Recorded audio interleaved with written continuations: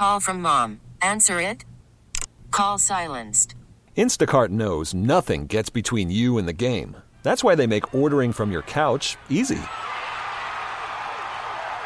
Stock up today and get all your groceries for the week delivered in as fast as 30 minutes without missing a minute of the game.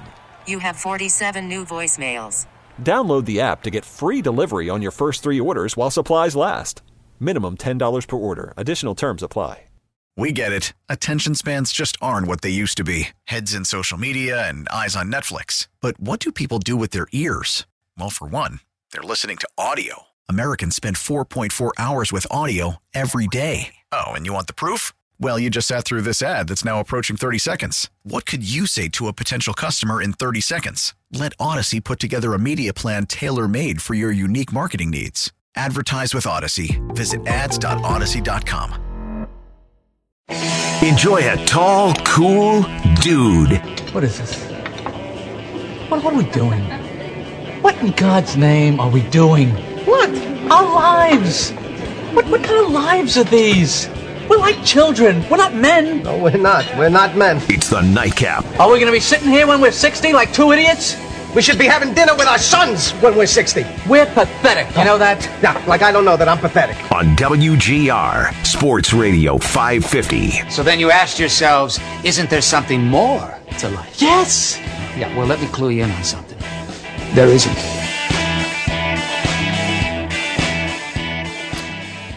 What's up, everybody? Joe DiBiase and Brendan Keeney. It's the Nightcap here on WGR. How you holding up? You're doing a lot of these coronavirus stories. Yeah. You're traveling around with to press conferences and such for WBEN down the hall. It was a busy day. I had 3 press conferences this afternoon between the city, the sheriff's office, and Erie County. So a lot of information to absorb, soak in. But yeah, I'm holding up fine. It's a weird thing. I've never really been a part of covering news like this before. You know, it's tough. Have you stocked up on toilet paper yet? I have not. Because that's the thing. It's going quick. It's going quick. In fact, I'm seeing on Twitter right now that a couple of local grocery stores are saying that they won't have toilet paper again until Friday at 10. So conserve out there. Conserve. That's the reality that we're currently living in. One employee here told me he took toilet paper from the bathroom here, and I think that's hilarious. Really? That's hilarious. Like in the what do you call that? The spoke? It's not the spoke. What is that called? Whatever it's called, we all know what we're talking about. We all know what we're talking about. What is the name of that, though? What is the name of like the toilet paper spoke? A dispenser. A toilet paper dispenser. Is it really the dispenser? To me, would be the whole thing. I'm talking about the little. Is it just the holder? No, because the holder. I think the dispenser maybe would qualify as the whole thing. But I don't know. I don't know that.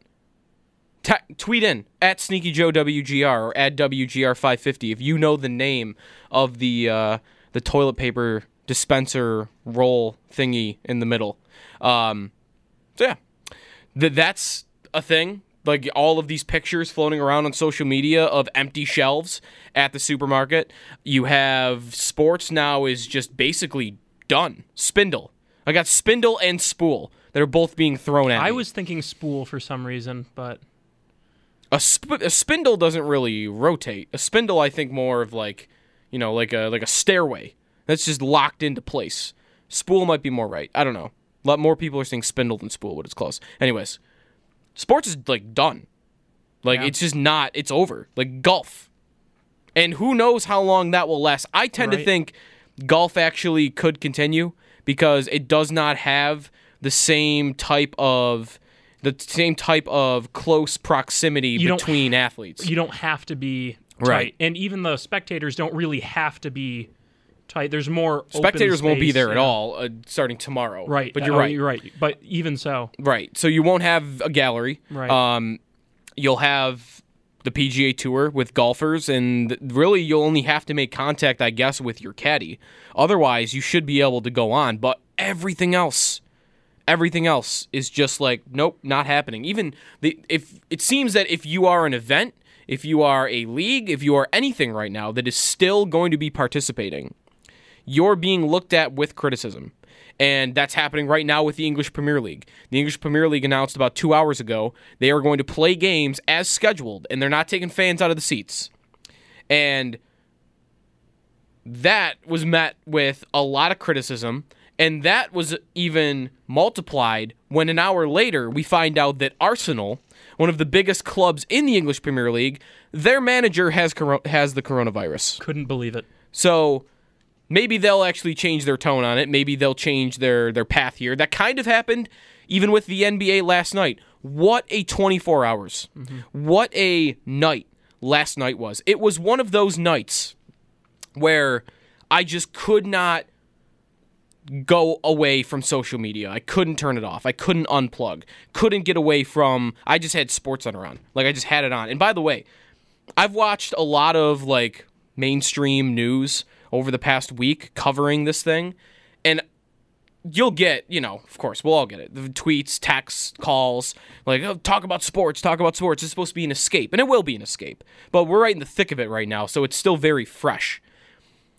ESPN, I thought, provided some outstanding coverage last night, providing information, providing facts, being correct with the news, and they had it all. Like, it was just riveting for me to watch. Like, everything developing, the Jazz and the Thunder, moments from tip-off. There are, I don't know how many people in that arena. There are 18,000 people standing around watching in that building, when most of the country is recommending, hey, don't have more than 500 people together in a group. Right. This building was full of 18,000 people. The game's about to go. Trainer runs out of the dressing room, like something out of a movie. Right. The trainer runs out of the locker room, says something to the officials. They meet with the coaches for about 5 minutes. They have a discussion. Everybody leaves the court, and we find out from Woj or whoever, like, tweeting it out. I actually heard it first on ESPN last night. That was maybe the first time in I don't know how long that I heard an important bit of news on TV as opposed to social media. Like, that's normally where I get my news. That's a good point, to be fair, yeah. Right. And I just couldn't unplug. Like, it was thing after thing after thing. And then this morning was just a carryover of that. It's every 15 minutes. I was almost afraid to refresh Twitter. Something new. Tom Hanks has it now. What? Now the NCAA tournament's over. All the conference championships are done. The NHL, we're waiting on them. Practice has been canceled. Where they're going to practice the games. The Sabres are supposed to play tonight. There's a tweet from the Sabres. Hey, game night. Really? And now we arrive at this point where what's left? Is there anything left? And if there is, other than maybe golf, which we just kind of talked about, like maybe that survives this as a sport that can continue, everything else is just, it's going to be put on hold. Right? And, like, is the XFL now finally officially saying that they're going to halt operations? I saw some reporting they're telling players that. It's going to be strange to have to supplement and fill the void that sports leaves. And, like, even for something as silly as, like, I've got ESPN on in here, and it was just usually like it's background noise. Like when I start the show here, usually between 7 o'clock, I'm, by the way, wasn't even planning on having a show tonight because the Sabres were supposed to be in action right now in Montreal. And generally, I'll look around and I'll be like, oh, what's something I can have on in the background here? Is there an NBA game tonight? Is there a hockey game on NBCSN? No? Okay, is there like replay of golf from earlier in the day? Something I could have on in the background. And I just threw on ESPN. And my first thought was, because it says college basketball, like on that little guide at the bottom. And it's a special edition of SportsCenter. And I'm like, ESPN. And I flip over to ESPN2. It's the same broadcast. Yeah. And now I'm like, even like that entity, that whole business is built on there being games. There being things to talk about. There being things to debate. Like, what does ESPN look like for the next month? Like, how do you fill all that content? Well, I mean, this is the sports news now. There are no sports because of this. That is the sports news, right? Mm-hmm. So, I mean... How do you think it develops, though, like 2 weeks down the road? I think we'll keep hearing updates, I mean, it's so yeah. You don't even want to speculate about what it's going to look like because I don't think anyone really knows what it's going to look like. But as far as a programming, I mean, you have to keep people updated every day on what the CDC is saying, what the CDC is recommending, what health officials are recommending for large events. I think that's where it starts. Where are we with large events, right? That's when people will start to feel like, okay, the CDC is okay with this many people being together, this many people, if there even is a bump, or they'll just say one day, perhaps, maybe, we no longer feel like this is a huge threat, that risk is low, and things should be able to resume as normal. We have no idea what the timeline is like for that, and I would never even dream of speculating when that could be, but that's what I'm going to look out for, is and also look at other countries that have gotten it before the United States, right? You look at Italy, you look at China, those seem to be the two kind of epicenters of the major outbreaks of this. And people have commented, we're a couple weeks behind Italy or whatever in the United States. What's going on there? Is there anything, are there patterns that maybe will translate here? And I don't know. It's going to be extremely interesting because I don't think anyone really knows what the next month, maybe 2 months, is really going to look like. Well, that's the thing, because I would have to imagine, like, I gave ESPN some credit for last night, like what they did, but once everything's canceled or postponed, and we get some time between the past few days and when we're right in the thick of it, then, like, I think a lot of the attention does turn to non-sports news. And that's, to me, where, like, I wonder, like, what happens to ESPN? And I think you're right. Like, there will be, of course, some of, like, the updating and, like, what's going on. And, like, is the NFL going to continue with free agency? Like, there are other things to be had, but I'm expecting, like, a lot of, 30 for 30 reruns. And I'm expecting a lot of, I don't know, like, old, like, ESPN Classic, essentially, to become ESPN. And I'm not necessarily saying that's a bad thing. I think that's maybe the best you can do. The NFL is probably going to dominate. I mean, not that it wouldn't have at the start of free agency. And as of right now, we know that the league calendar is supposed to go on as scheduled, meaning next Wednesday starts free agency. Sure. Well, let's talk about that. That's really going to dominate the sports cycle, because what else is there to really discuss other than the NFL offseason right now? Well, let's talk about that, because I was in the same boat as you. That's the exact same way I was thinking. I'm like, even like for something as silly as, like, when I come in and I get my sports update ready for the top of Show Up in the Bulldog at 3 o'clock, and I'm putting together a bunch of information, like things I'm going to put in there. And today, for the first time, I thought, in a week, what am I putting in there? And then I thought, oh yeah, free agency. The offseason, like the lead up to the draft. Even if the draft is not held as a live event, we're still going to have the draft. We might have it, old school, or like baseball does it, where it's basically like a conference call and everybody's phoning in their picks, which, could also be entertaining in its own way. Memorable, at least. Yeah, memorable for sure. But now, Mike Florio, who can be spotty with his reporting, so I shouldn't just assume that this is fact, this is going to happen. But Mike Florio, 10 minutes ago, is now tweeting that the league is considering delaying the start of free agency, and that the league is aware of the optics of players agreeing to terms on multi-million-dollar deals while the rest of the nation is adjusting to what will still be, as of next week, the early days of the coronavirus crisis. That is word for word from Mike Florio's report. And, like, I'm wondering, like, does that even happen? Because that's an interesting question. You've had all these cancellations, and there's no debate, right? It's obvious what you should do. You should not be having these events. You should cancel or postpone everything, because the worst thing you could possibly be doing with this crisis right now is to be encouraging large groups of people together. That's how it spreads. That's how that graphic, that chart with that bar that is just rocketing upwards in terms of the rate, that's how it keeps going up, is things like that. This is not that. Free agency, if Tom Brady signs a $70 million deal next week, that's not putting anybody's life in danger. That's a decision based on optics, as Mike Florio is saying here. So that's my wonder, is does the NFL really think that that's a big enough deal to where they're going to delay the beginning of free agency? To me, and I shouldn't speak for everybody on this, I don't care. We know. To me, it's like, we know these guys get millions and millions of dollars. Like, that's not going to change next week. And I get that in some eyes, that could be a bad look.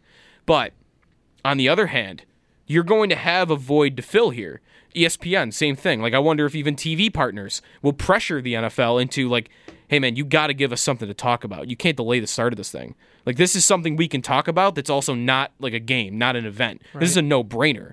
And when I read this report, like, I was questioning that because I don't think it's a big enough deal to essentially give up on that possibility of that being the void, that being the thing everybody pays attention to. Because next week, like, I'm excited. I'm excited for free agency. I'm excited for something to actually care about in the sports world and not have to put everything on hold for, like, a month or two, or however long. Yeah, I mean, I don't know. Everyone has their own convictions and whatnot. I don't see it as being a big deal. Like, I am looking forward to free agency starting. I think there will be, if free agency goes on as is scheduled, that will be the talk of the sports world. Sure. I mean, what else could you only have golf. Other than coronavirus, maybe golf, you know. And that's going to be, I mean, it's golf, like, again. Right. It's very still, minor. Yeah. Yeah. So really, the sports world is going to be talking about NFL offseason, coronavirus, and how that impacts other sports, and golf. That's all you got. And I mean, I'm ready for some silliness. I know we're not near that point yet because we're in the middle of a pandemic, which the World Health Organization has officially declared it as such. So we're obviously not near that, but like, I'm ready to start thinking about what we're going to draft in a few weeks down the road. Like, I'm ready for that. Are we going to draft, movies? Like, what goes first in a movie draft? I'm already... Shawshank Redemption. Ooh. That is not a movie I would have thought of, but I respect the hell out of that. I appreciate that. Number one, I think I'd have to go Godfather, but... That's fair. I mean, those are generally considered the first and second best movies of all time, so... Okay. That's probably right. So, yeah, that's where we're at. We're at, like you said, we're at free agency, assuming that it still happens. Florio, I know, is saying that it might not, but again, I'm still going to believe that money will, in this situation, win over and that they will go through with it. Golf, for as long as that continues, if it does continue. And again, you will have coronavirus updates. You'll have, maybe you're covering guys like Rudy Gobert having it. How about that, by the way? We didn't get enough into. I wanted to talk. We're going to talk a lot. Bills have made some moves today, so we're going to get into that in the next segment here. The Gobert thing is infuriating, kind of. Just so careless, and it's so, like, I know some people are making fun of it on Twitter, and like, I get that. Like, it's ironic, and the guy deserves to be made fun of. It's really unbelievable. But it's ridiculous. Yeah, right. It made me angry seeing it. It didn't make me laugh. It made me visibly angry. Of him, the video of him touching all the mics, and then of course you already talked about Woj coming out yesterday and saying that players have said he's been extremely careless in touching their stuff in the locker room. I mean, that's right. Unbelievable. And you can't just assume that he's the one that spread it to Donovan Mitchell because even Rudy Gobert got it from somewhere. And that very well maybe could have been from Donovan Mitchell. You don't know the incubation period. Right, exactly. But that's an example. He's the guy. He's that, he's that friend you've got that's just like, oh yeah, coronavirus, like whatever, it's just the flu. Like, that was Rudy Gobert. Yeah. And maybe that should be a lesson to anybody that's still out there thinking that way, that it's not a big deal. Maybe it is.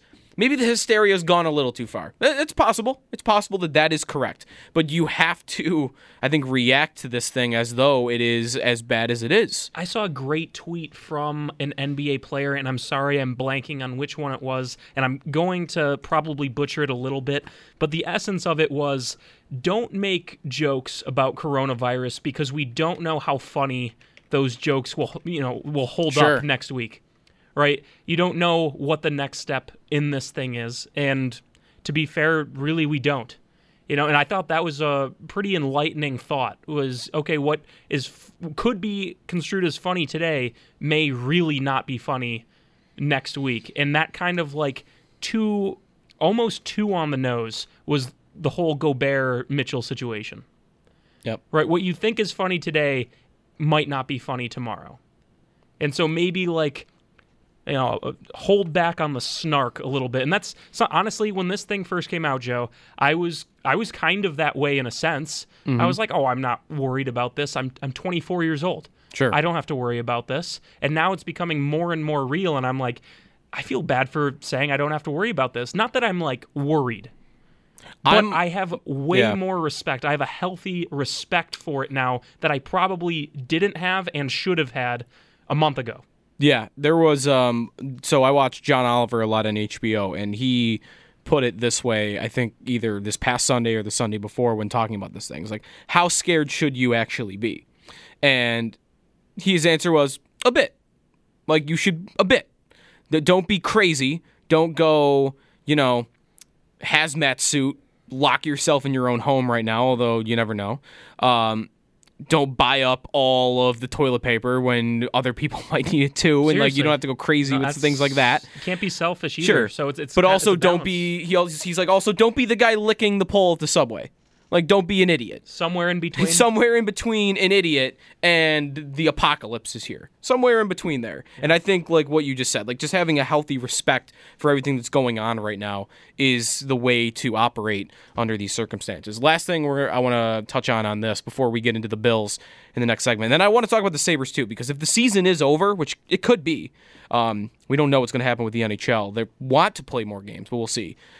Does the season that was for the Sabres, if this is it. But before we do that, the XFL now has officially said it. So here's the XFL statement. Currently, the XFL will not be playing its regular season games. However, all players will be paid their base pay and benefits for the 2020 regular season. All XFL ticket holders will be issued refunds or credit towards future games. The XFL is committed to playing a full season in 2021 and future years. And I think good for them. Good for them.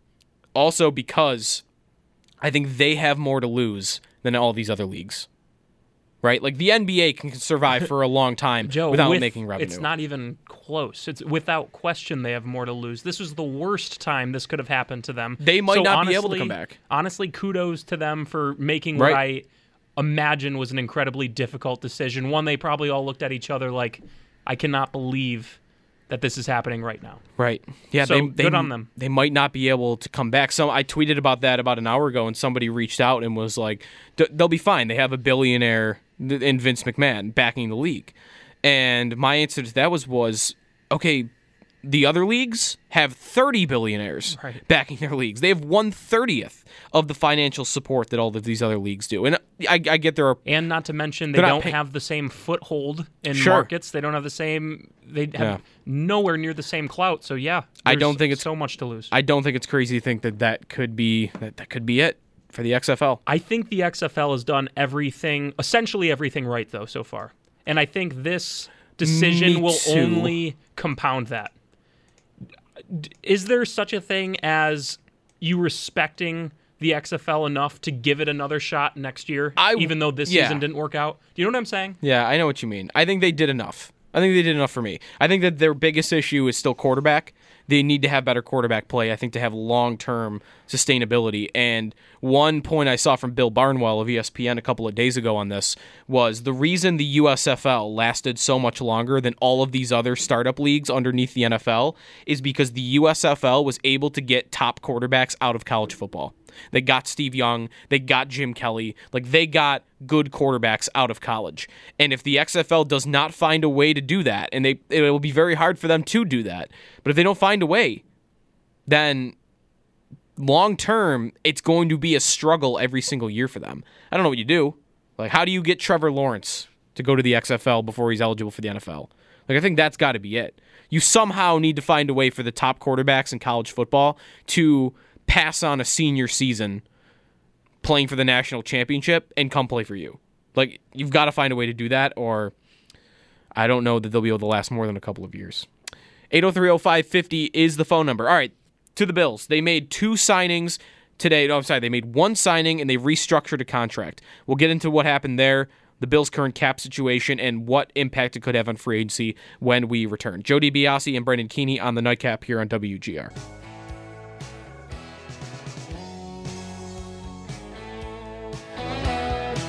When it's time to sign a guy or re-sign a guy that you have on your roster, it takes two, and it's figuring out the best deals are win-win, win for the player and win for the Bills. Sometimes we want to sign a guy or re-sign a guy here, and the agent just feels that the market's higher than where we see the market, and so those deals don't get done, or vice versa. They feel that this is not necessarily the right spot for them, or they want to wait. Sometimes guys just want to wait and see what free agency holds this year or how the market shapes out and just get a little more clarity on it. That was Bills general manager Brandon Beane last week on the morning show, Howard and Jeremy. I mean, Quinton Spain didn't want to wait. We found that out today from multiple reports. Not confirmed yet by the team, but Ian Rappaport has it. Matt Perino and Ryan Talbot were the first to it from NewYorkUpstate.com. 3 years, $5 million per, well, at least $15 million total. We don't know the guaranteed money yet. But Quinton Spain back on a 3-year deal, and you said it during the break, like, how could you not love what Brandon Beane is doing so far? And what I hope is that it is setting up for, like, a big move. Restructuring Tyler Kroft saves you some money. Getting Quinton Spain back at left guard at $5 million per, in a way that actually I think might save you some money. You let him walk, and you go try to replace him in free agency, you very well could have spent more than that. I was, without like direct knowledge of. Worried about letting someone else pick out the perfect avocado for your perfect impress them on the third date guacamole? Well, good thing Instacart shoppers are as picky as you are. They find ripe avocados like it's their guac on the line. They are milk expiration date detectives. They bag eggs like the 12 precious pieces of cargo they are. So let Instacart shoppers overthink your groceries so that you can overthink what you'll wear on that third date. Download the Instacart app to get free delivery on your first 3 orders while supplies last. Minimum $10 per order. Additional terms apply. We get it. Attention spans just aren't what they used to be. Heads in social media and eyes on Netflix. But what do people do with their ears? Well, for one, they're listening to audio. Americans spend 4.4 hours with audio every day. Oh, and you want the proof? Well, you just sat through this ad that's now approaching 30 seconds. What could you say to a potential customer in 30 seconds? Let Odyssey put together a media plan tailor-made for your unique marketing needs. Advertise with Odyssey. Visit ads.odyssey.com. What the exact market of an offensive guard is, I was thinking at least several $1 million higher. Same. I was thinking 7 or 8. Yeah. Like, not crazy high, right, but I wasn't thinking like 12. But yeah. But I was thinking for Spain, just for whatever reason, I was thinking between $7 and $9 million. Sure. And you bring him back. Not only, by the way, does that really, this is what Beane has done so far that I've liked so far. By the way, the Kroft contract basically cuts his cap hit in half. And eliminates the third year. Exactly. So, and that can actually help him too. So I'm sure that there was two sides of that wanted that. Kroft, if he has a good year, can go out and cash in next year in free agency. And the Bills also get money off this year. But what Beane is setting up to do, and this is by also getting Josh Norman, who you would pencil in, if you're not your starting cornerback right after that. Like, you've now got 3 spots tied up. They wanted to add to the corner depth. We know that. They did it. They wanted to make sure they had a starting guard on the left side. They've got that done. You wanted to make sure you have the depth at tight end. Didn't get Greg Olsen. All right, let's keep Tyler Kroft around. Save some money in the process. Beane is setting up to be able to do things with his resources at more important and other positions. And he's, to me, scratching off positions for the first round and for big money free agents. I'm glad now that they're not going to go pay huge money for some guard. They're not going to draft a guard in the first round. I'm happy that they're not going to go throw 15 to 20 million at some star corner. Isn't Bradbury, James Bradbury, the guy from Carolina is going to be the big one? I'm glad that they're not going to end up doing that, even though he's a hell of a player. And even Kroft. That one, to me, there's another argument because I don't love Kroft as a player, but he's so cheap at this point. Like, how could you not love that? Exactly. You have so much room. But here's one thing. I was just thinking to myself, he doesn't really leave, Beane I'm talking about, doesn't really leave any stone unturned. Like, I wasn't even thinking about Kroft as a restructure. I was thinking he could be cut, but he was able to restructure it in a way that you can still make this team, Kroft, if you're healthy. But if you don't, it gives us an out. It gives you an out if you have a good year. Like, I don't know. I think that I wasn't expecting that news today. So to get that news, to see what happened, I was like, wow, good. Mm-hmm. And it's not like they're penny pinching here. They don't have to penny pinch. Right. They had over have $90 million in cap. So much cap space. But if you can save a couple million, why would you not? I think that's I don't know. I know no one is above criticism, right?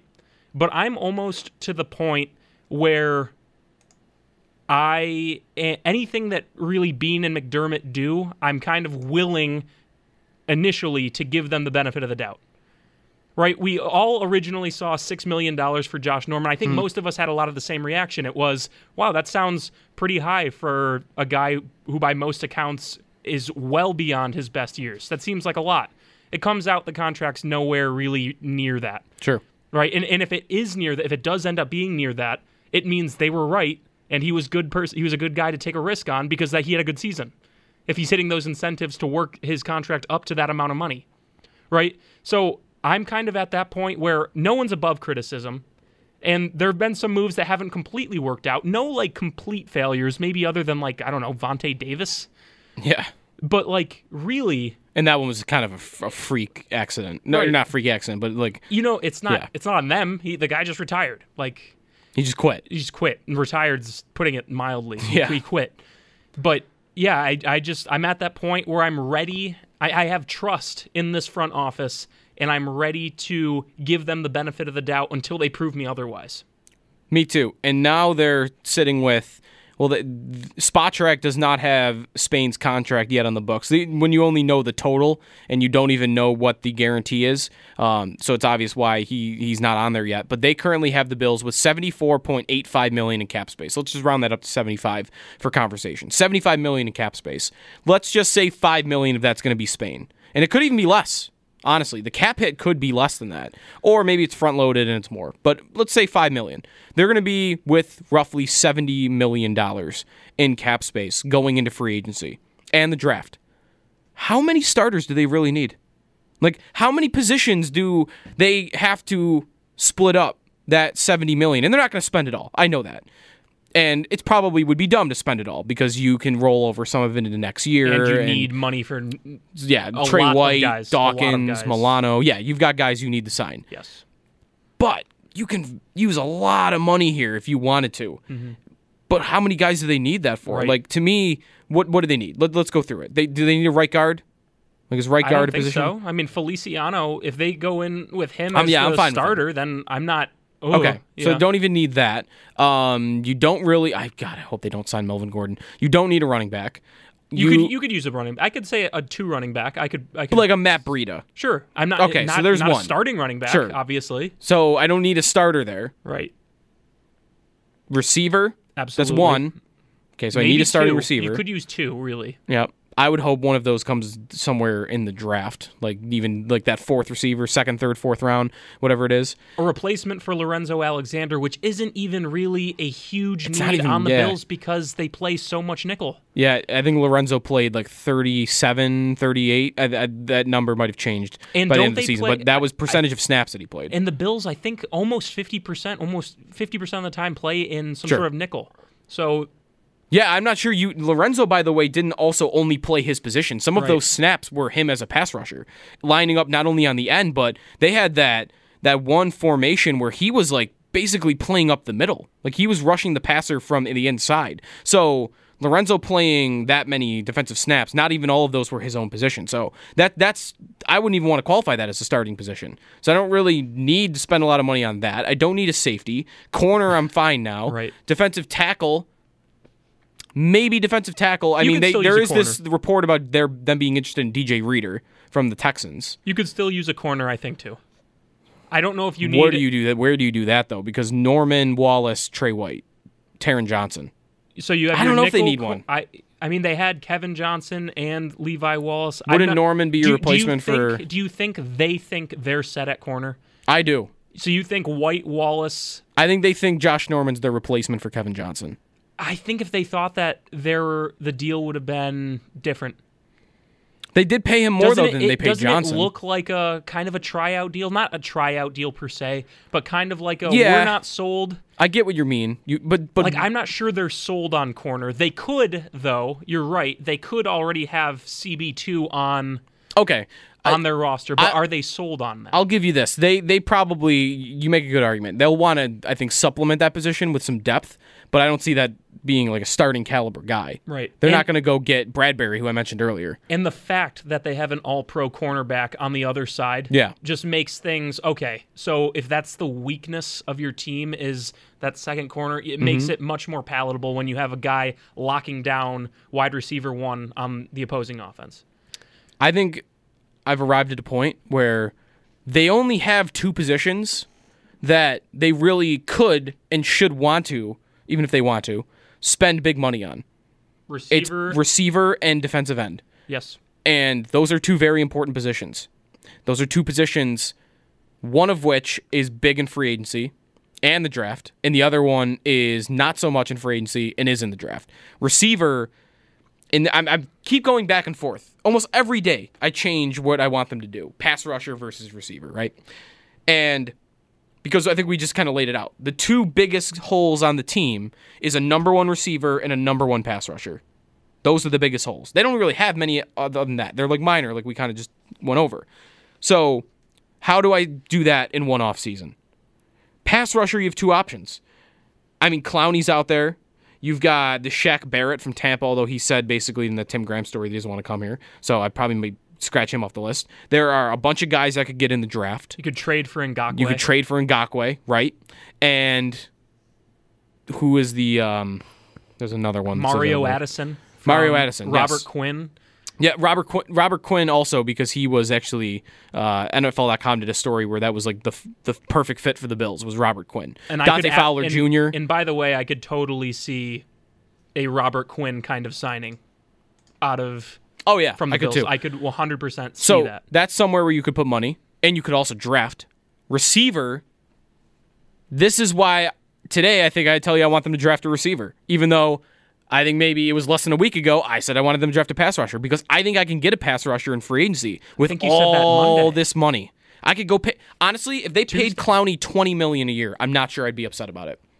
Yeah, I'm not sure I'd be upset about it. I mean, to get that elite pass rusher that we're talking about, and by elite I mean the Clowney and Ngakoue. I do not mean Robert Quinn or Mario Addison or Dante Fowler. Like those are good pass rushers, but they're not elite. Right. So Clowney, even I wouldn't call an elite pass rusher. I would call him an elite defensive end, though. Yeah. He's very good to great pass rusher, and he's maybe the best run stopping defensive end in football. Exactly. You know, the Ngakoue thing is really interesting to me. For some reason, I've had my eyes on Ngakoue for a long time. I always have loved watching him in Jacksonville, and then the fact that he's made it crystal clear that he no longer wants to play for Jacksonville, even if he does get tagged. You know, I think that's a really interesting option. I wonder if he would be interested in signing an extension with the Bills. Yeah. You know, like that's an intriguing option. But I love the draft talk because I think I'm in the same spot as you. There are so few needs, and the Bills have a fair amount of draft capital. Now, most of the capital or the excessive capital is in the later rounds. You know, the 5th and 6th round picks they have multiple of.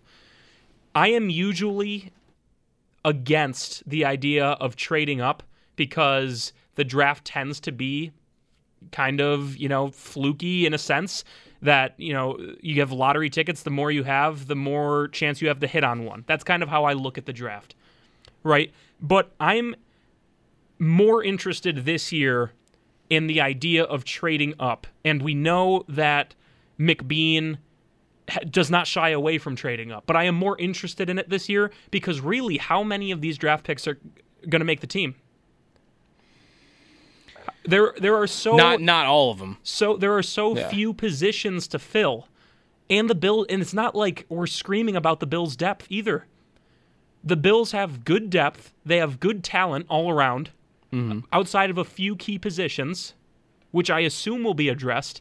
Like, do the Bills really need that many draft picks? If you fall in love... No, you don't. If Jerry Jeudy falls to 16, I would be totally cool if they go up and get him. Now, depending on the price, I'm not giving up a next year first. I don't even think I want to give up a this year second to go up and get him. Within this year's draft, I would maybe tell you I would be pick. okay with them doing anything to get that guy. I don't want within this year's draft. Okay, so I don't want them trading next year's first. So unlike Watkins, I would want them to do almost. If I'm not sure, if you told me right now they traded their whole draft to go get a receiver in the top 5, Lamb. I'm not sure I'd hate it. I'd probably think it's irresponsible, and I'd probably think it's stupid. It's like the but Amari I don't Cooper think I'd signing. hate it. It's like signing Amari Cooper. It'd be exciting, even though you know logically it's probably not the best decision. Emotionally, it would be fun. This is why I like what Brandon Beane's done. And I don't know if he'll ever be this way. If he'll ever think to himself, I've been so responsible with my money that now I'm going to go buy the Ferrari. Like, I can do it because I've saved up and I'm in a great spot financially. Now I'm going to go be a little reckless once, like in a one-off. I don't need him to go sign the top player at every position in free agency. But this is one position that they've been looking for. And they tried to get Antonio Brown. That's what I was just about to say. We know that he's not terrified of making that big splash move because he was It's not only he was going to trade down in the first round and basically give up getting Ed Oliver to get Antonio Brown. He was going to hand Antonio Brown an enormous paycheck. Because he'd have to. Because you would have to. They were okay with that. Well, we think.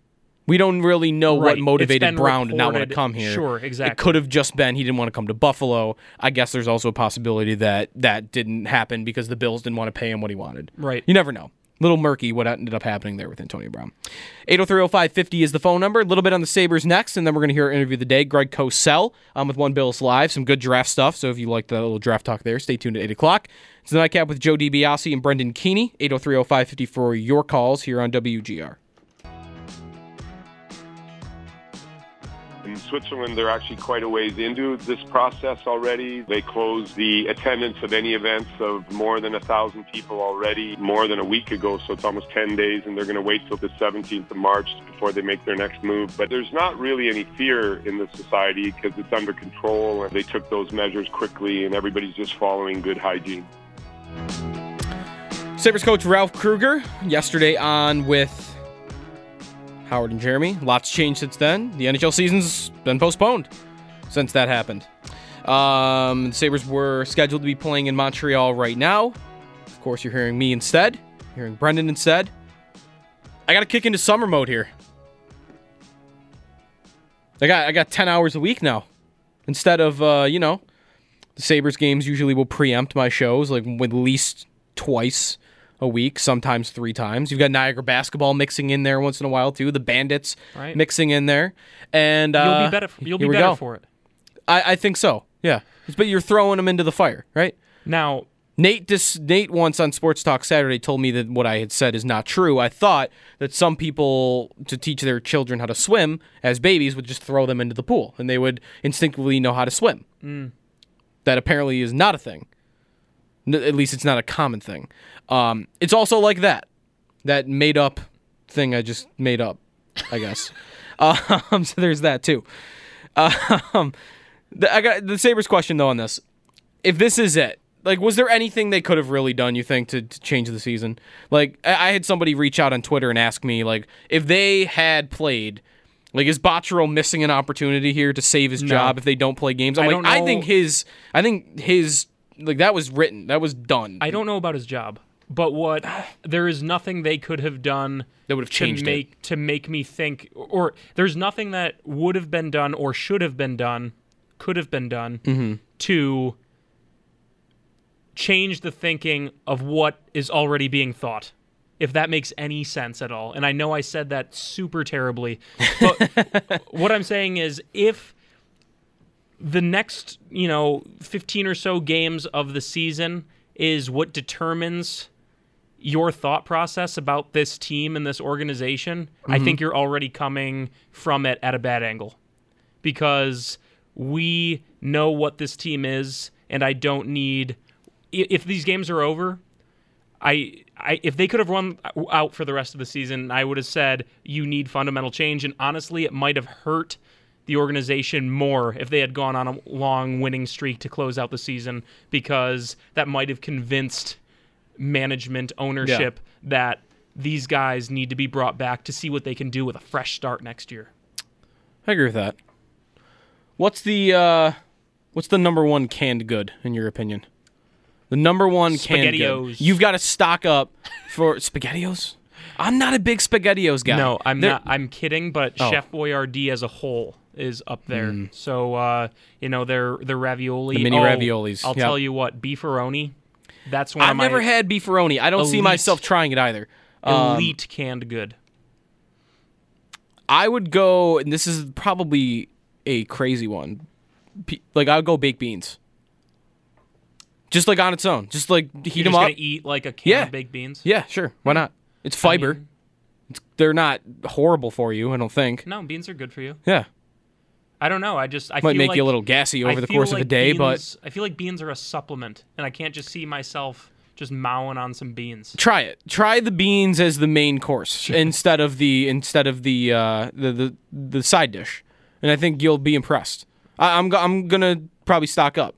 I'm gonna get a lot of them. Good for you. I just wouldn't want to be on your side of the glass with you for an extended amount of time. Good, if you're just good point. But if we're all gonna be in isolation at some point, which you hope doesn't happen, then I won't have to worry about that.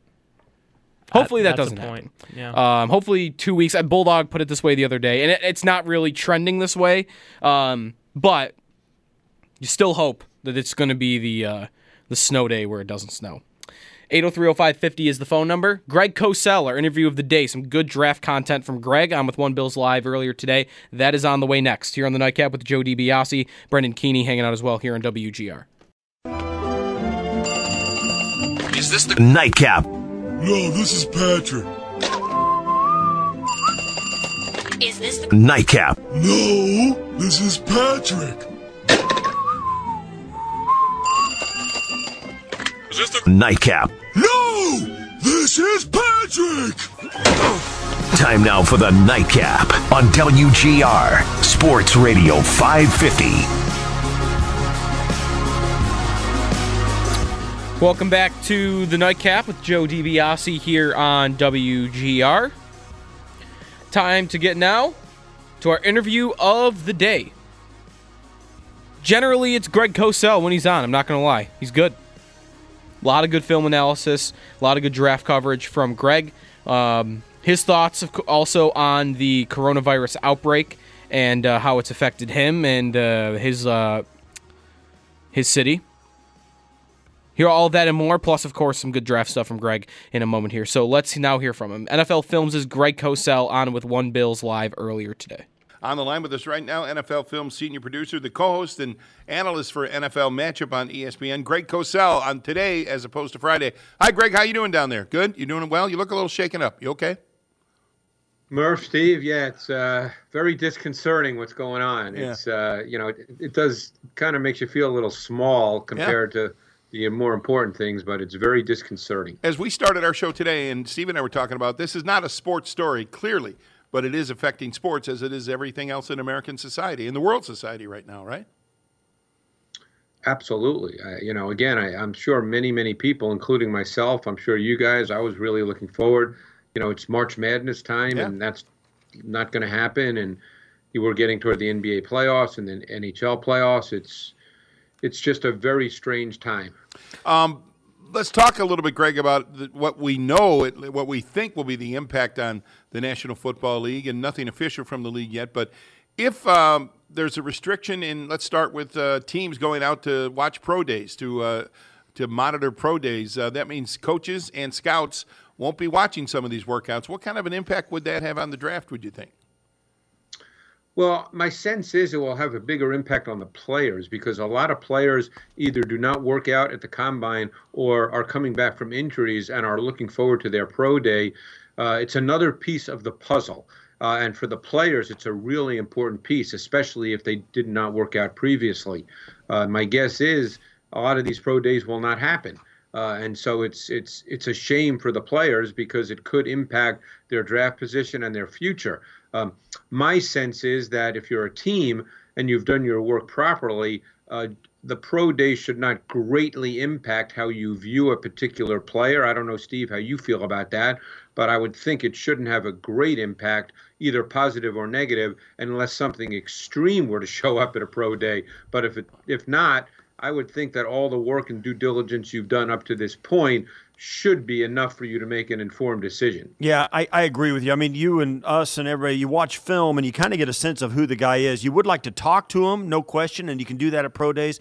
But I think the one thing that gets lost in this, and I've alluded to it a couple of times today, Greg, is if the guy's hurt, or even if he hasn't been hurt for a while, they still go back and look at, listen, you dislocated your shoulder 3 years ago. How's it feel? How'd the rehab go? What are you doing? The medical side of this is the one thing that has to be done in person, and that may go away. And like you said, too, some kids may be regretting the fact that they didn't work out at the combine.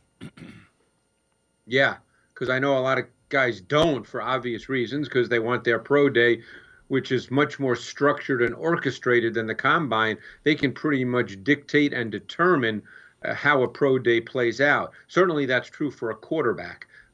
So we'll see. My guess is these pro days that are upcoming will not happen now. Another thing that happens pre-draft are the 30 visits each team gets from draft prospects. Do you think that'll be suspended, and will that make a difference in where or how players are drafted? I think those are arguably more important because, as Steve said, you want to speak to the player individually. Yeah. And I think what those 30 visits do, if you're a player visiting a team, you get this. If you're a defensive player, let's say, you spend time with the head coach, you spend time with the personnel department, you spend time with the defensive coordinator, you spend time with your position coach. This is really a chance for the coach and the player, the coaches and the personnel department, to get to know the player. And I'm sure they come away feeling good or bad about the player. And also the player comes away with a strong feeling one way or the other. I think those are really important because of the personal interaction. One of the things that has happened since last we spoke was that the Bills have started signing free agents. Josh Norman was signed by the Buffalo Bills. I know that you probably haven't been spending any time watching film on him of late, but you're probably very familiar with him from your time of doing DB work and that kind of thing. Yeah. How do you see it? It seems like a win-win for both sides. The Bills didn't invest that much, and Josh Norman may have a lot to prove. He certainly would have a lot to prove. I don't think he played particularly well this year. If memory serves me correctly, I don't think he played particularly well the year prior either. Now, clearly he's being brought back by Sean McDermott because they know each other well. He had his best success under Sean as the D coordinator in Carolina. So really, as you said, Steve, and that's the critical piece. They didn't pay a lot for him. I believe it's a one-year deal. So he comes in. He's now in the compete stage of his career. You're not bringing him in and say, hey, he's our guy. He's in the compete stage of his career. My guess is that was made very clear to him. I doubt that he probably had a ton of suitors, and he knows the system, so the learning curve is much less. So it could be a win-win situation for Josh Norman and the Bills. We're on the line with Greg Cosell, senior producer at NFL Films, co-host of NFL Matchup on ESPN, talking about some of the draft prospects. And there's a belief, and I go along with this, that the Bills need to find, either in the draft or free agency, they need to find a complementary running back to Singletary on the roster. So let's look at some of the running backs available in the draft this year, Greg. And one of them has already been mock draft to the Bills. I think it was Mike Mayock, maybe. He had the Bills first round going for DeAndre Swift of Georgia. What do you think of him? And is he the kind of guy who could go 22nd overall? I like DeAndre Swift. For those who follow me on Twitter, they know how much I love Jonathan Taylor as a player because I put out a report yesterday, and I'll be doing more of those. But I really like DeAndre Swift. I think he's clearly one of the top backs in this draft class. He's got an excellent combination of traits. He's been an eye back because Georgia plays pro style with the quarterback under center. He predominantly ran zone concepts. He's got really high-level lateral quickness. He's got burst, acceleration. He can make decisive cuts at the second and third levels of the defense. two players came to mind when I watched DeAndre Swift. And I'm not one of those guys that sits around for 15 minutes after I watch a guy and think, okay, who's he like? If it pops into my head, it pops into my head. And I thought stylistically, that's what I'm speaking about. Stylistically, he reminded me of Dalvin Cook because he ran so much outside zone at Georgia, and that's what the Vikings run with Dalvin Cook. And I think there's potentially a little Alvin Kamara in him as a receiver. Now, Kamara is high level as a receiver. Swift is not there yet, but I think there's a chance he could develop to be that kind of guy down the road. So I really like DeAndre Swift. With running backs probably not being thought of that highly these days in drafts, he could well be there when the Bills' turn comes up. Yeah, it was Todd McShay who had him mocked to the Bills in the first round. Yeah, there's also a guy. Yeah, I don't think Mike Mayock does those anymore as the GM of the Raiders. Just another guy. Just another, yeah, right. So, so I got to ask you too, in your evaluation, and I don't know how you value running backs, is 22 too high to take a guy like that? You know, Steve, it's funny. I don't think in those terms.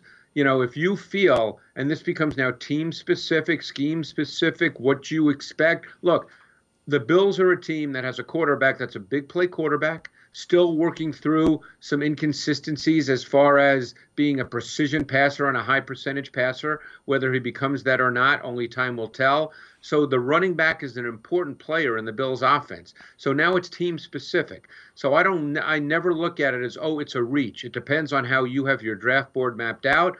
If they have DeAndre Swift rated highly and they really feel that with Singletary and Swift, they have two explosive backs. And by the way, both can split and detach from the formation, which is very important for the way they play offense with their use of empty sets, then DeAndre Swift fits. And has big play explosive traits.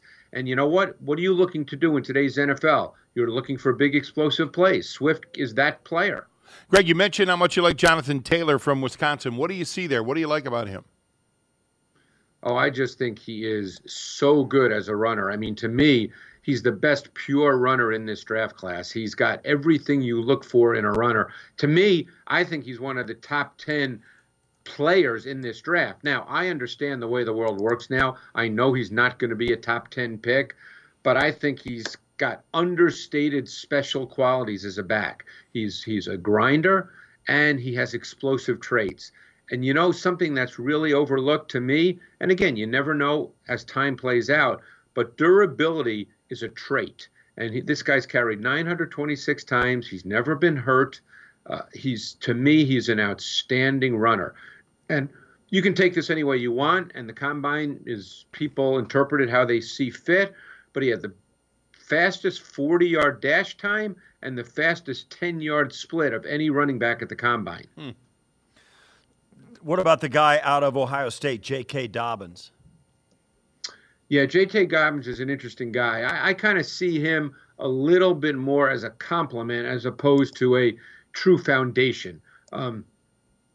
I think he runs hard. I think he runs inside. I don't know if he can do that as a foundational player, but the Bills would need a foundational player because they obviously have Singletary, so they would have two backs. So Dobbins is another guy that probably fits the Bills extremely well because I think he's a downhill runner with some explosiveness to him, but I wouldn't say he's really effective in traffic or confined space, which is one reason why I don't necessarily think he's a feature back type. I think his receiving value enhances his receiving ability. Enhances his value. So again, now you get into the value of a back. But you know, if you're looking for big plays and your back is important in your offense, as it is for the Bills, then the value of the back is increased and enhanced. With Greg Cosell talking about prospects in the draft, and I want to talk a little bit about some of the free agent running back prospects, Greg. And the Bills considered to be looking for a complimentary back to Devin Singletary, and with the word today that the Houston Texans might let them both hit the market, Carlos Hyde and Lamar Jackson. I wonder if, or Lamar Miller rather. I wonder if these two guys might be a good fit with the Buffalo Bills. What do you think? Well, Carlos Hyde is a guy I've always liked. He's a little more of a feature back, foundation back in terms of size and traits. But again, that doesn't mean you have to give him the ball 280 times. But he's a big back. He's got good feet, good movement. I like Hyde a lot. Miller has always been a guy to me that would probably fit really well as in a complementary committee back situation. So I think they're different players. Hyde's 230, 225, 230 pounds. As I said, he's got a little more foundation back qualities to him. Miller would work really well as a complement to Singletary. You could use both of them. Miller also has good receiving traits. I can see plays in my mind's eye from over the years where he was detached from the formation and beat linebackers on vertical routes. So Miller, again, ACLs, normally guys do come back from them nowadays. Miller might be the better player for what the Bills are looking for to pair with Singletary. Well, as for the other free agent running backs, the guy that heads the list is the guy that finished the season had everybody on the edge of their seats for the Tennessee Titans, Derrick Henry. He's an enormous guy. He kind of, for lack of a better way to say it, he kind of flopped around for a couple of years with Tennessee, splitting time, and he wasn't their lead guy until Mike Vrabel finally decided to start handing him the ball with Ryan Tannehill. Talk to us about Derrick Henry, where he's going to end up, or what kind of back he is in comparison maybe to the other guys at free agency. Well, Derrick Henry is clearly, he's the pure definition of a foundation back. He's a four-quarter player. You don't sign or get Derrick Henry to give him the ball 10 times. Derrick Henry needs the football. Your offense starts with him. He's a runner. He's a powerful runner. He's a grinder. He's a guy that gets stronger as the game goes on. He has the ability to take it to the house. One of the things that I think he improved greatly on this year was, despite his size, he was not necessarily a true sustaining runner prior to this year. And this year he became phenomenal at that. He's your classic back that it looks like it's blocked for 2 and he gets 7. And that adds up. And it sure added up for him as he led the league in rushing. But I think that's the back he is. And with his ability to take it to the house, he brings pure foundation feature back trait. So if you want Derrick Henry, you got to give him the football. Hey, I got one more free agent running back to ask you about, a former foundation back. Shady McCoy, what do you think the market will be like for LaShawn McCoy when he hits the market? What do you think that'll be like for him?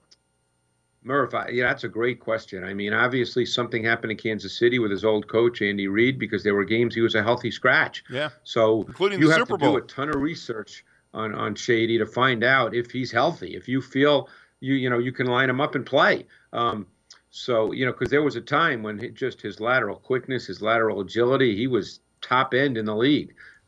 He's older now. He has a lot of tread on his tires. Certainly he's not a feature back, a guy you're going to give the ball to 200 times, but he had great quickness, great juice, really good receiver. Can he still play in a secondary role? That's the bottom line question you need to find out. I'm not sure with the information we have at hand, guys, that we know the answer to that. Hopefully teams do, and I think they will, but I don't think we have the answer to that question. We don't have enough information at our disposal.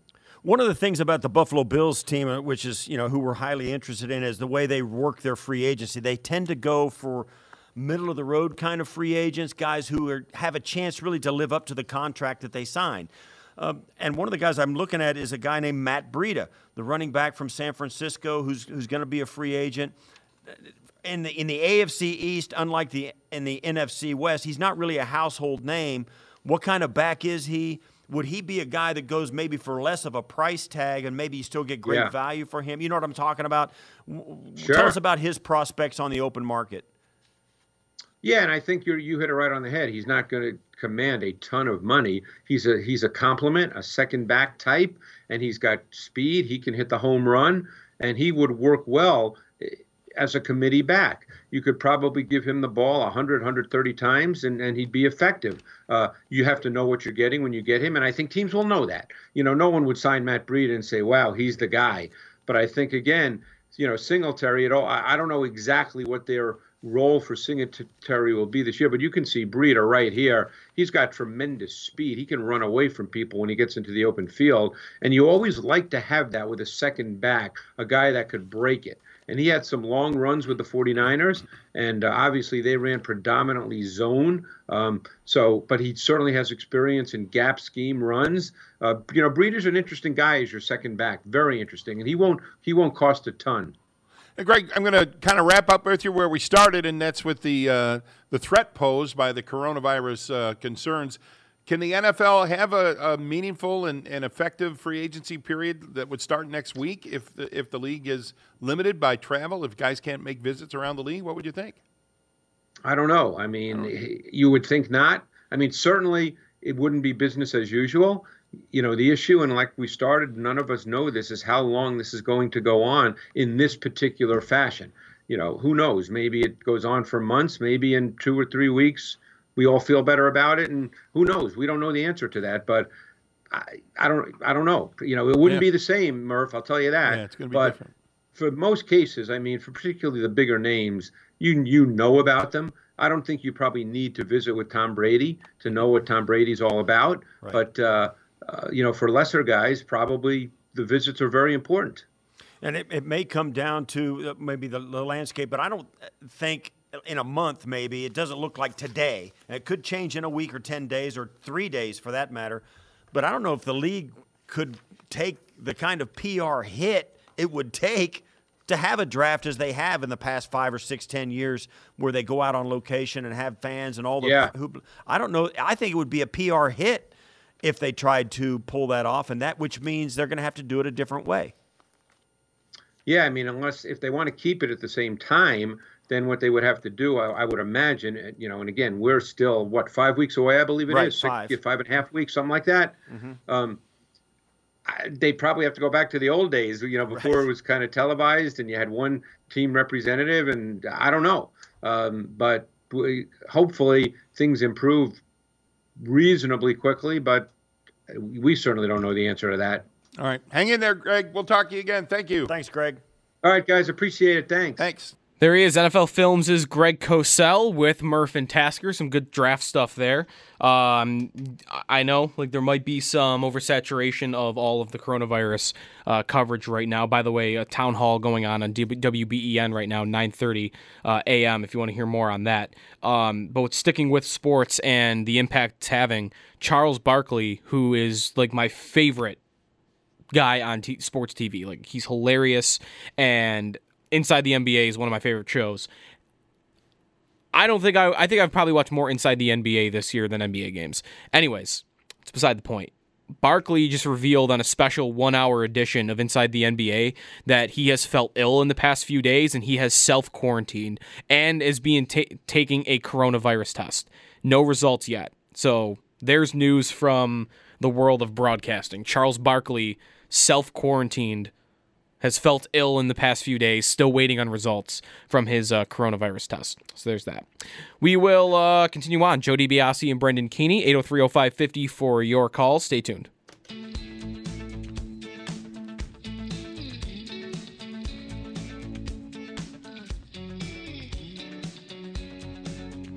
The hesitation of starting the season and going through the season to not really saying the word retirement, to having a conversation with Kobe gave me the confidence and comfort to talk about retirement, to this point where the season's over, when in my mind I know there's 15 games left, but we're not sure yet. So it's cool though. Basketball has been good to me. I've enjoyed each and every moment of it, good and bad. If this is it, it's all good. At least I made my last basket.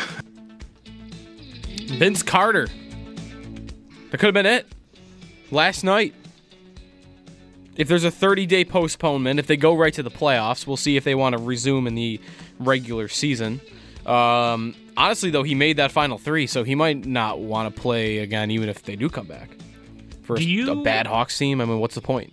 Do you have any recollection of the NBA without Vince Carter in it? No. 98? I mean, I was 3. Right?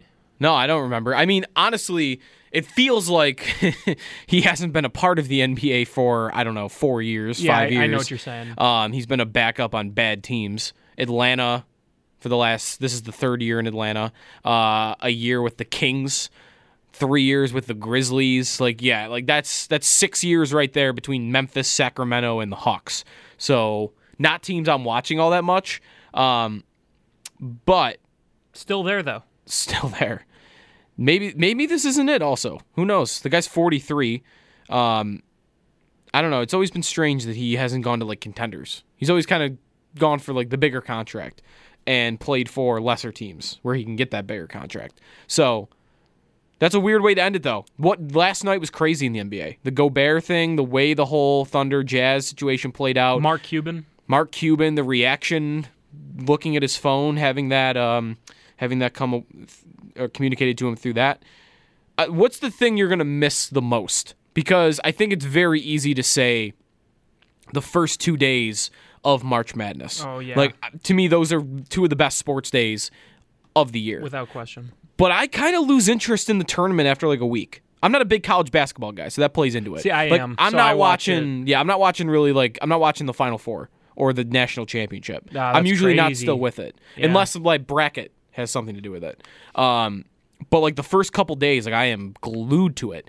Whereas I'm gonna miss, I think, the Stanley Cup playoffs the most. Like if it doesn't happen, because I can't live without the Stanley Cup playoffs. You know what I was just thinking about? Just like one of those like little things that you pick up on, the slow motion like swoosh that you see, and then the jingle, da da da da da da, and then they go to commercial.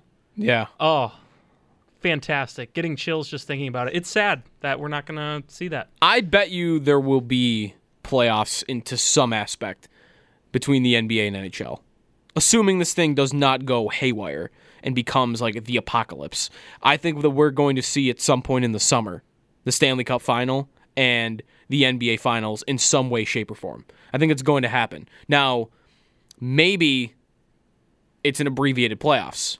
Maybe they go straight to the playoffs, and, sucks to suck if you're the, I don't know, who's like right there knocking on the door in the NHL play. Like, the Islanders have spent all year in a playoff spot.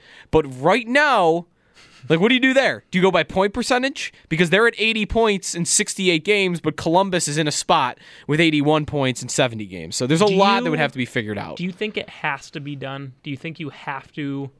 Like, there's so much money involved that I would imagine they get done, but like, does there have to be a champion this year?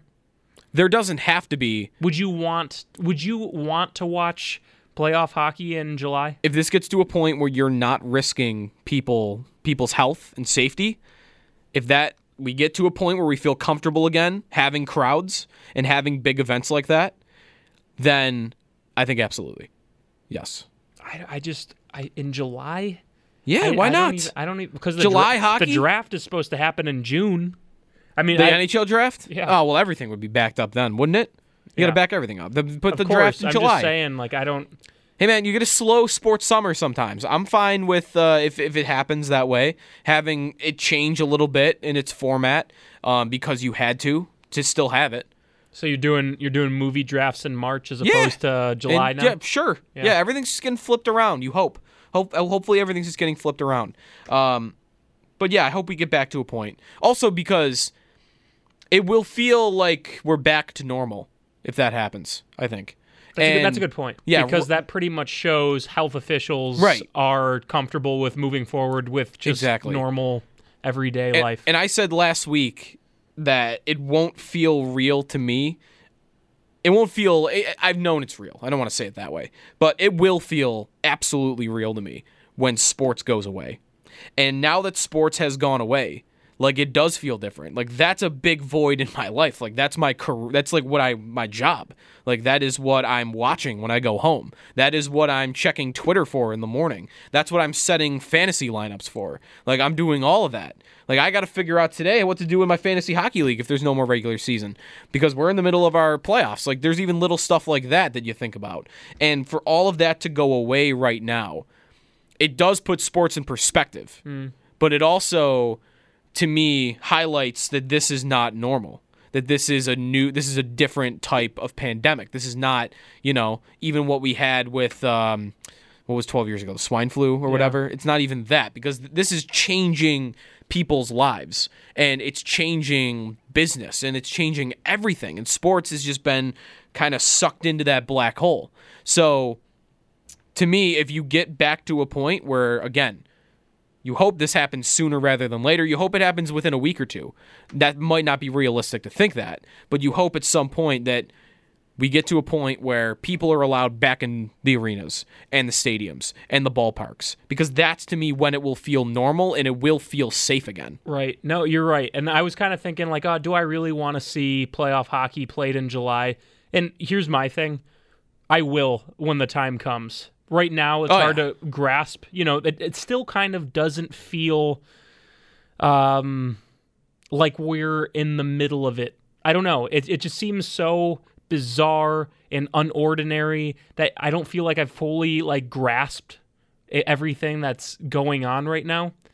If that makes any sense. Like, it's so crazy. You're just seeing news, left and right, and every 10 minutes, like you were saying earlier, that I don't know if I've really had time to sit down and actually think about what it truly means. I mean, we're living, I was thinking about this today, we're living in a period of time right now that will be remembered for the rest of our lifetimes. Hey, do you remember when hockey and basketball was shut down and baseball didn't start, and we didn't have March Madness because of coronavirus, because of COVID-19? That will be said about this period. We're living in that right now. We're living in a kind of a historic time period, and I think it means a lot to kind of respect that, and also respect the people that are going through something much worse than we are. We're talking about being upset that sports is done for a little bit, and how that's kind of our lives. And while it's not my career, yet to this point, it's still, that's what I love, is sports. Sure. I don't go home and watch CNN. As a news person, I don't go home and watch CNN. I go home and watch the Sabres, right?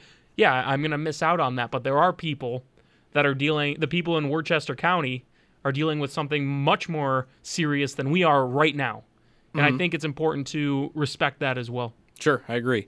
I will say this: if you're used to watching sports at home, and hopefully you're spending more time at home and not out in big social gatherings and such, if you're looking for shows, McMillions on HBO. Sal actually touted it earlier today on Twitter. I'm on episode 4. Big fan. It's kind of long. Episode at a time. It's not like a binge watch show. Okay. It's one episode at a time. Hour-long episode? Hour-long episodes. They're tremendous. So the Monopoly game McDonald's was basically rigged for 15 years. And that's basically the premise. It's a documentary. Oh, it's okay. So it's it's amazing. It's almost a viral documentary. Almost like what was Making a Murderer.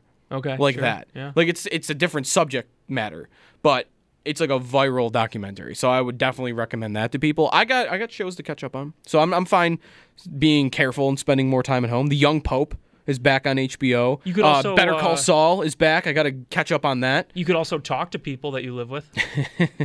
I could do that. Conversation.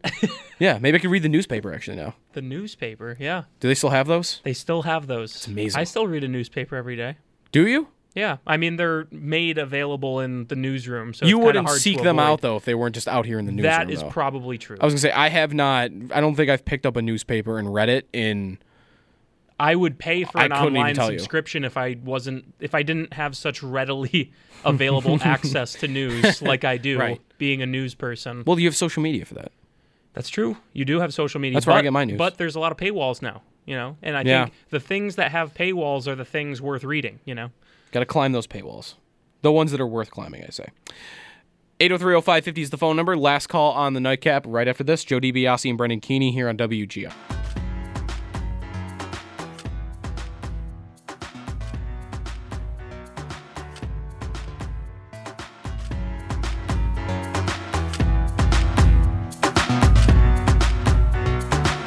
individuals you know their strengths, you know their weaknesses, you know how they fit into your locker room. These guys have already been a part of establishing a different culture there. And the three guys I mentioned there, I think they all embody sort of the best of what Sean McDermott and Brandon Beane are putting in place there. And I think rewarding your own guys and doing it early and being proactive about it always rings well in the locker room and is well received.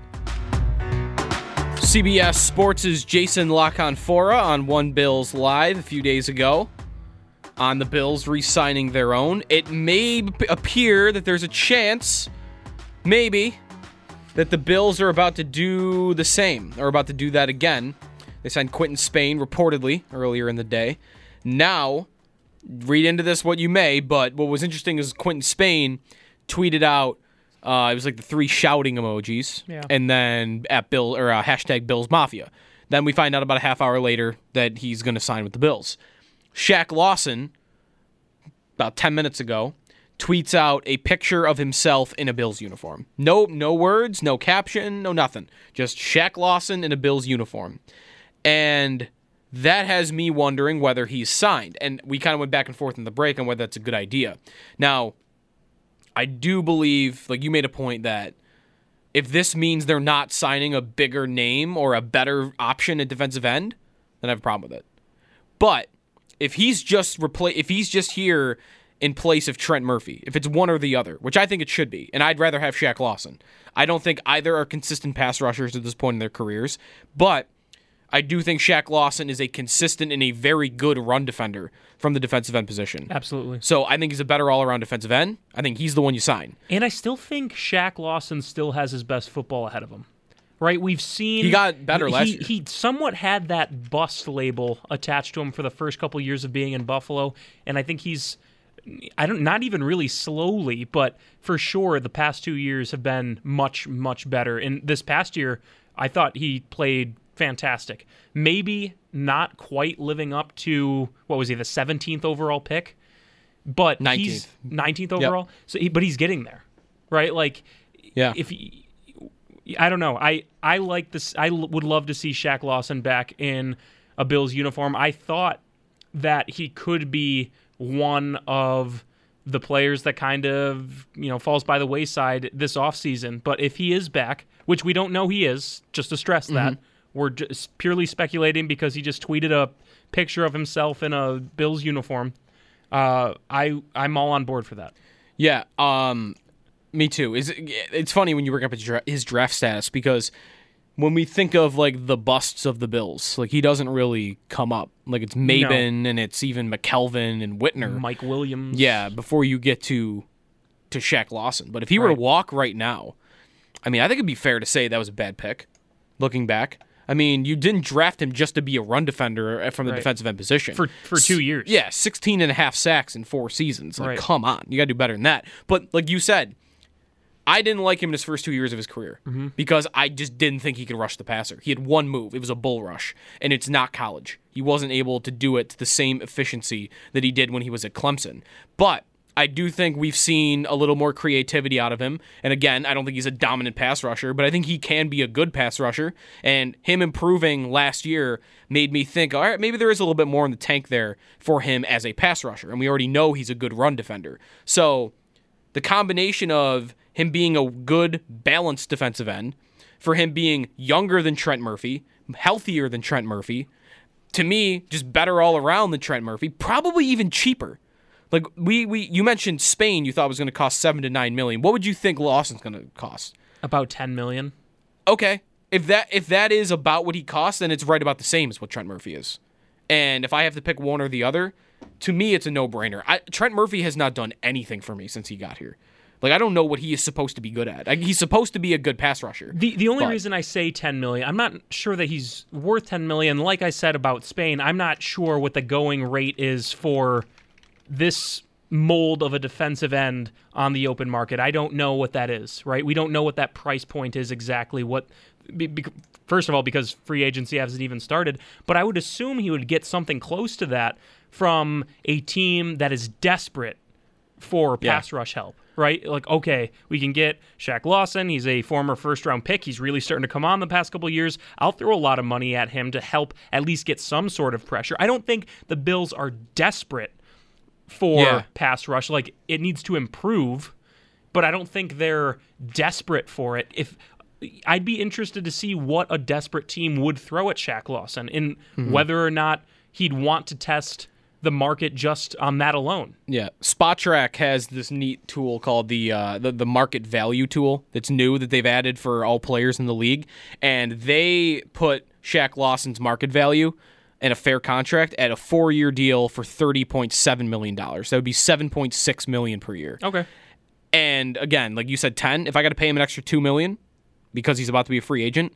And remember, I think I'm okay with that. And remember, fair market value is that. It's fair market value. You're not really probably going to see that very often in the open market where everything kind of turns into a bidding war. Like I feel like you mostly overpay in free agency, and it could be a lot or it could be a little, so.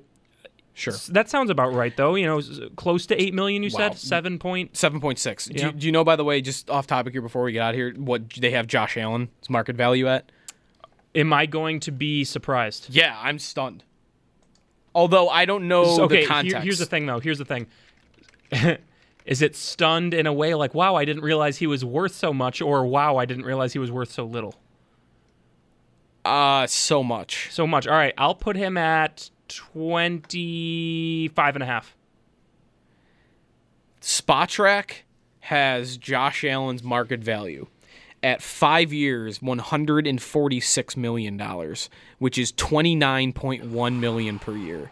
Now, again, I think part of what's factored in there is the market at quarterback, but that's a lot of money. If Josh Allen's contract is $29 million, that is a lot of money, and he's this player. No, thank you. That's a discussion for another day. We got plenty of shows to hash that out. Yeah. What's Josh Allen's market value? Is it $29.1 million? Because I think that's ludicrous. Anyways, all right. Thanks everybody for listening to today's show. Stay safe out there. Wash your hands and come back for more tomorrow. This has been the Nightcap with Joe DiBiase and Brendan Keeney. ESPN Radio on the way next here on WGR.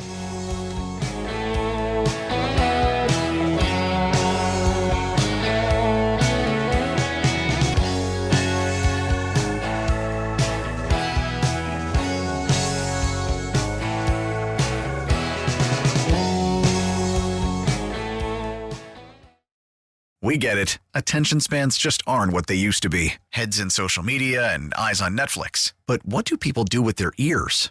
Well, for one, they're listening to audio. Americans spend 4.4 hours with audio every day. Oh, and you want the proof? Well, you just sat through this ad that's now approaching 30 seconds. What could you say to a potential customer in 30 seconds? Let Odyssey put together a media plan tailor-made for your unique marketing needs. Advertise with Odyssey. Visit ads.odyssey.com.